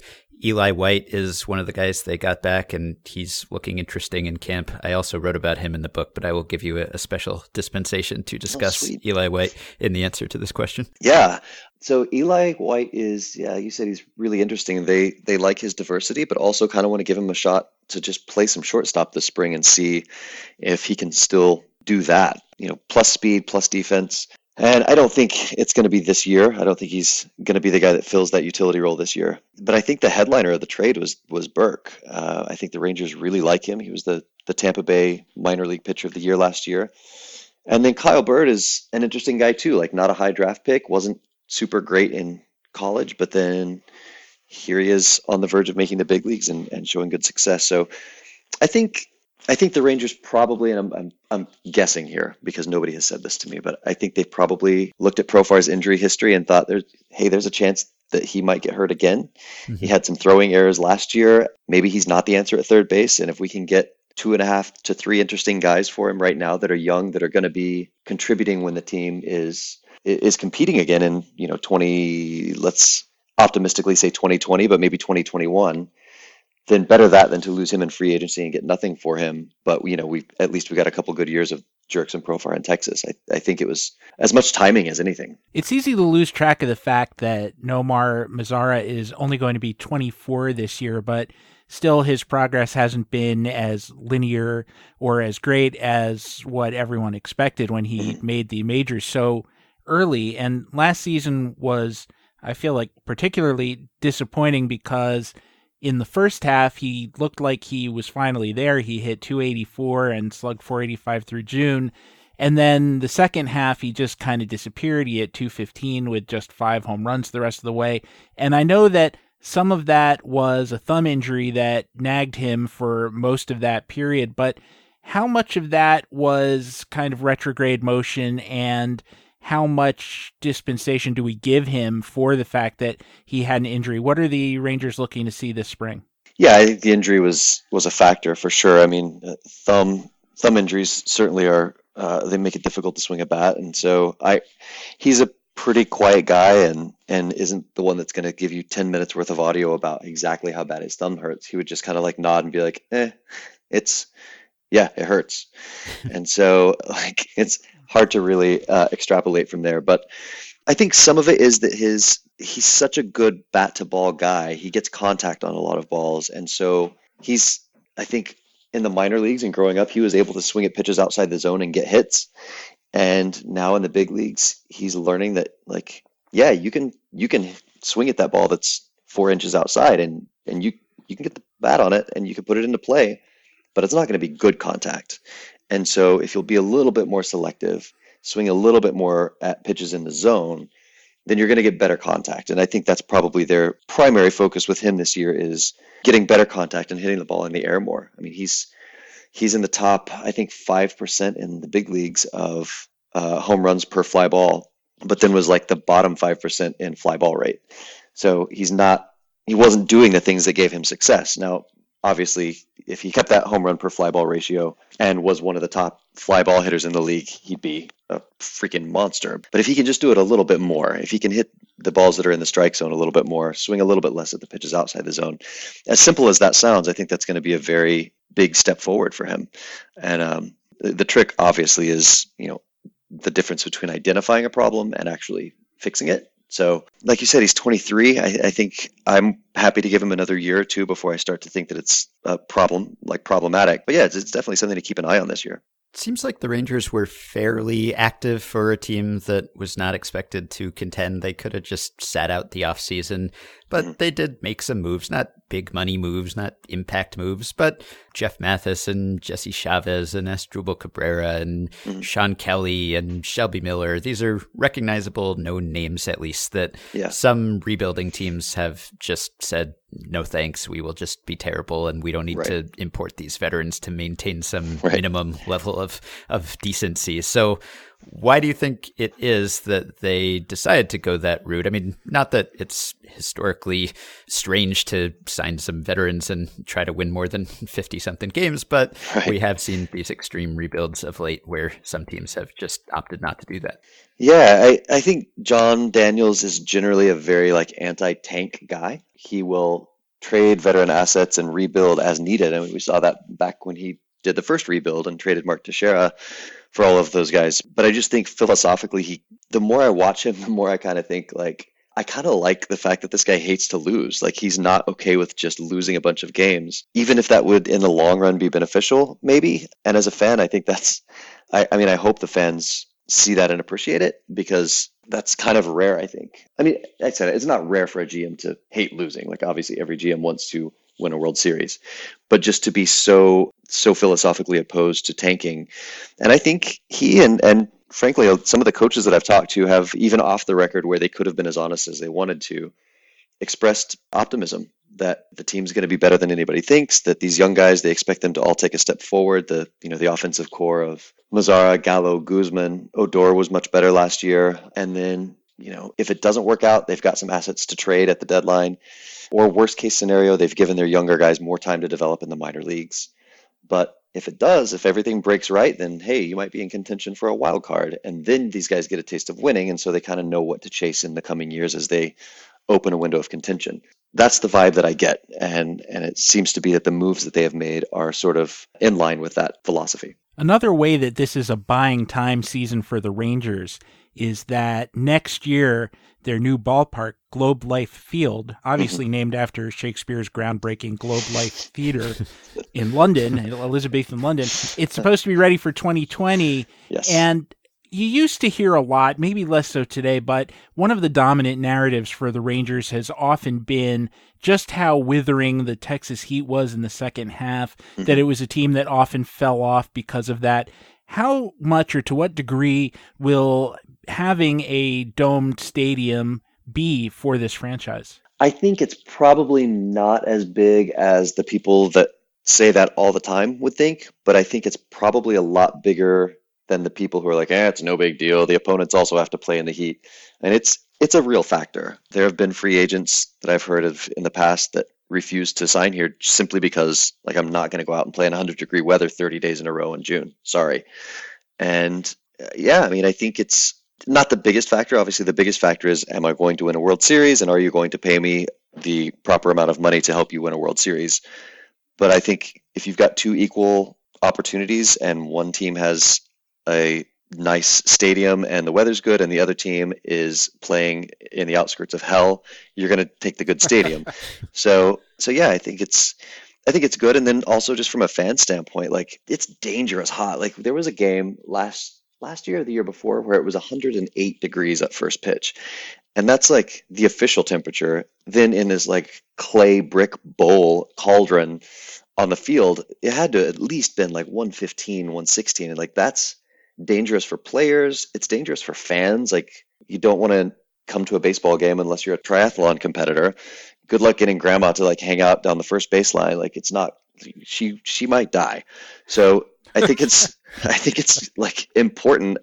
And yeah, it's stupid that they had to build a new stadium, 25 years after the first one. And I think it's also, I'm just diametrically opposed to the way that they did it with the taxes and like a lot of pro franchises, like ripping off taxpayers. But of course, all of that aside, like they should have got it right back in the first stadium, and they should have put a dome on that, and then we wouldn't really even be having to have this conversation. So with the absence of Adrian Beltre, and at least for now, the absence of Bartolo Colon, the average age of the Rangers must have dropped by at least a couple of years just from their departures alone. Yeah. Right now, is there someone who is kind of filling that face of the franchise, leader, pumps up the team kind of role that Beltre did, at least to a certain extent? Maybe he wasn't the most vocal when it came to leading and was more of a lead by example guy, but he had that stature at least. Yeah, I mean, I think it's Elvis's team now. He's the guy. He's been here the longest of anybody. He is kind of, pardon me going back to my Old Testament roots as a child, but like he got Elijah's mantle passed on to Elisha. Like he was in close proximity to Adrian Beltre and like was the nearest person, and he touched his head on the way out, and now Elvis is the new fun leader of the clubhouse. Yeah, I mean he's the guy, and he stuck around. He did not take his opt out. He wanted to be here, wanted to be the guy that leads the team into their next window of contention, and I think he wants to see the Rangers win a World Series. He's been through a lot here. I mean, he's been through those 2 World Series. He was at the very center of the meltdown in Toronto. He sort of remade himself into a hitter that is not just a slap hitter with good speed on the base paths, but like he hit 20 home runs one year, and he's had quite a story, and it's all been in Texas. And I think he values the relationship with the organization. So he's the guy. And as early as like 2017, Adrian Beltre said that he started talking to Elvis about like, man, here's what you're going to have to do. Like, here's how to be a leader in the clubhouse. Here are your responsibilities. Beltre made the joke, like, here's how you keep Joey Gallo in line. And at first, Elvis, there would be road trips that they'd be on, and Beltre was injured and he'd be at home, and he said Elvis would give him a call and be like, dude, this is way too hard. I can't do this. Like, I don't want this role.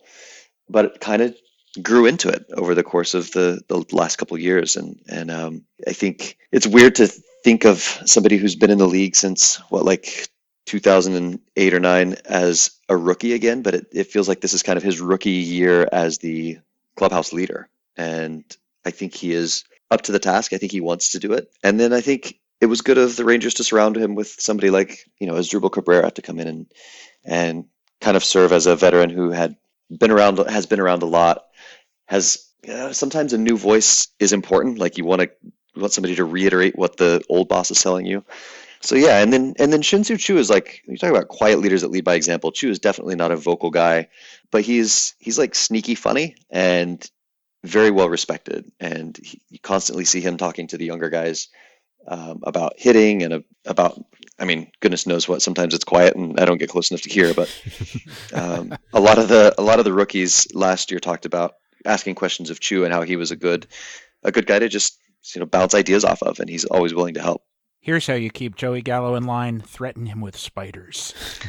Real case of arachnophobia, that guy. This is what you've got to do, Elvis. Cultivate spiders. And I'm still marveling over your prior answer, and I'm rewriting Take Me Out to the Ball Game in my head as Buy Me Some Peanuts and Cracker Jack, Grandma Might Die. So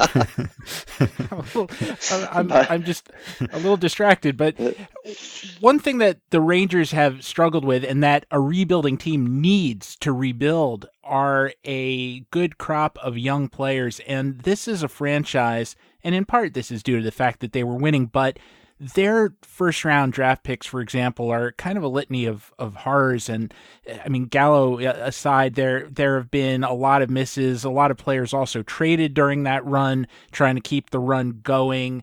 Have they addressed at all how they're going to increase the talent in the farm system besides guys like Hans Kraus and Julio Pablo Martinez, who looked really good coming out of Cuba last year, and change their philosophy?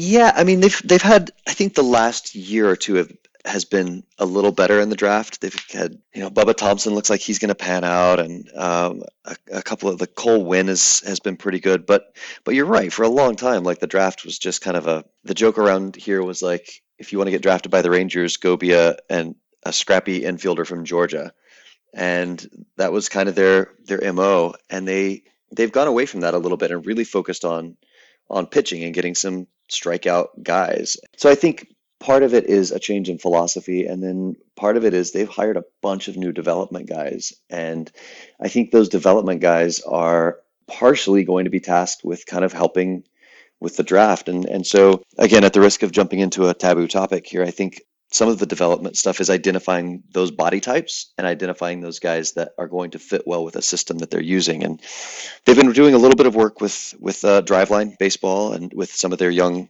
pitchers. And so on that end of things, the development, once the guys get into the system, is important. But I've heard whispers that the Driveline guys are going to be more involved, in a more organizational level. And so we'll see what that turns out, and we'll see if we even hear about it when it happens, because the team is always generally very tight-lipped about those partnerships and what they're using and who they're using. And so all of that to say that I think the team is aware. I would certainly hope so, because it was fairly obvious for a few years. But yeah, I think there are steps being taken to address that. And hopefully I'll have a better, more full story for you guys in the coming months or possibly years. So this is not a previewy question, but I'll end on this probably, other than the prediction. I wanted just to ask you about your David Clyde story that you wrote on January 31st now, because that's Rangers related at least. And for people who did not see that, I will link to it so that they can. But can you tell everyone how you came to that story and what you think of that situation? Yeah, so there's a guy that sometimes you get good ideas from people who are going about them the wrong way. And so there's this guy named Douglas Gladstone, and he sort of tipped me off to it. And I was at a Christmas party when he sent it to me. So that's how dedicated he is. It was like actually Christmas. And I was like, hey man, I'm at a Christmas party. Send me a link or something and I'll get back to you. So in the coming weeks, I kind of read up on some of the material that he sent me, and then I looked at his Twitter feed, and he's basically just haranguing baseball writers, like sometimes borderline abusively so. And like, you guys are afraid to lose your credentials. You won't talk about this. Everyone's afraid of Rob Manfred. So part of me wanted to just dismiss, like, oh, he's being crazy, so I'm going to step away. But the story that he was talking about seemed like it had some validity. And so I did my own research and looked into it. And the basis of the problem, if you will, is that players who have less than 4 years of service time before 1980 were not given a pension. And I'll try to not get too complicated with this, but like right now, if you have, 13 days or something on the big league roster, like you get a partial pension. If you get 1 day on a big league roster, you can buy into the league's healthcare program. Now, it's not cheap, like it still costs a lot of money to buy into, but you at least have the ability to do it. And that was all part of the collective bargaining agreement in 1980, that you no longer had to serve 4 years of service time to qualify for a partial pension. You would get it pretty immediately. Well, that's all well and good, except for players like David Clyde, who was 36 days short of 4 years of service time, didn't get anything. And so he's like, I have almost 4 years. Could I maybe come back and just play 36 more days? And so for years and years, there was nothing done. And the league would kind of go back and make amends to, there were Negro Leagues players that were obviously prohibited from playing in big league baseball. And so MLB took steps, and Dave Winfield was very instrumental in this. And they went and made good by those players and gave them, it's not a full pension, but here's, $10,000 a year. And then they expanded that to players that played in the Negro Leagues before baseball was fully integrated. So before the Red Sox, I think it was the Red Sox, right? That were the last team to integrate. Yes. So they were like, well, if even one team was discriminating, we'll give you, a partial payment per year for that resembles a pension, but it's not really a pension, because when you die, your wife doesn't get to keep getting payments. It's just until you die. So there was a very ill-fated lawsuit. There was a player that said that MLB was basically employing reverse racism, and that they were favoring the Negro Leagues players. And because these players were white, that's why they were not getting paid. And that was absurd, because there were black players that were part of this group of players that were not getting paid anything. So when they went ahead and filed the lawsuit, basically they really upset the league, and the league was kind of, two middle fingers up, have fun with your non-pension lives, which was also immature. Like, that's not the right move to make. Just because somebody is stupid and files a lawsuit doesn't mean that you have to respond in like fashion. But it was really ugly for a while. So as I'm digging in, I start to tell this story, and I'm like, okay, well, like, maybe we can get some change here. And then I talk to somebody in the players union, and I start to look around, and there was, in 2010, the league actually did something. And so these players are getting something. And so for David Clyde, let's say he had made his 4 years. If he had retired at the age of like 48 or whatever, he'd be getting, and I'm pulling these numbers out of the top of my head because my memory's bad, but they're all in the article, something like $6,200 a year. If he had waited till he's 65, he'd be getting something like $30,000 a year. So according to this agreement with Big League Baseball, now he's getting like $8,000 a year. Well, that's not a lot, and it's certainly not as much as a pension would have been, but it's in the spectrum. Like, it's not like he's getting nothing anymore, and it's not like he's getting $500 a year. Like, it's something. Mm-hmm. And so it kind of, I like to write stories where I can tie it up neatly with a bow at the end. Yeah. And this just wasn't one of those. Like, yeah, Major League Baseball could be doing more. There's only like 600 players. The cost of funding a full pension for these guys would be negligible for Big League Baseball. And you've got guys who have gone through multiple bankruptcies. You've got guys who have, Jeff Turpko, his wife had an extended illness and she passed away a few years ago. A lot of these guys, their bodies are just ruined by years and years and years in the minor leagues, which we all know they're not getting paid to play in the minor leagues. And that's why their careers were shortened in the big leagues. So could Big League Baseball do more? Yeah. Should they? Yeah, probably. But then I couldn't just rake them across the coals like I would for minor league pay because, well, they're doing something, and it's within the reasonable-ish scale of what a pension would be. So It's an interesting story for a very select group of people who think pensions are interesting. And podcast listeners, hopefully. For the rest, everybody else has already turned this off. They're like, that's it. We stopped talking about Joey Gallo. I'm done. See, I saved the predicted win total for 2019 until after the David Clyde question. Yes, there we go. No one could stop listening. There we go. Gosh. All right. So I haven't even thought about my prediction. So I'm pulling this off the top of my head right now. Okay. It's probably for the best. It's not worthy of too much of your time. That also gives me an out too. Like, if I'm way off, I'll be like, yeah, well, I just made it up it was my first day off of spring training. I was sleep deprived. Of course I made a terrible prediction. Right. Why did you say they were going to win one game this year? That's mathematically almost impossible. No, I think there's just such a broad range. Like, if everything breaks right, I think they could contend for a wild card. If everything breaks wrong, it could be kind of like last year and they could win, 65 games. So let's be optimistic and say 84 wins. Okay. All right. That is optimistic. It's very optimistic. It is. That means Edinson Volquez comes back and he's good. Yep. Drew Smyly comes back and he's good. Shelby Miller is good. I'm just going to name all the players and go, that means things went really well for them. So things went Adrian well Beltre unretires and he's 25 again. Yeah, there we go. I think that would do it. Beltre was probably better when he was like 38 than when he was That's 25. But yeah, he's the exception. All right. Well, I hope that's the case for Rangers fans. That's a nice world to live in, where the Rangers win 84 games. I just don't want to listen to people on Twitter when the team loses their 90th game.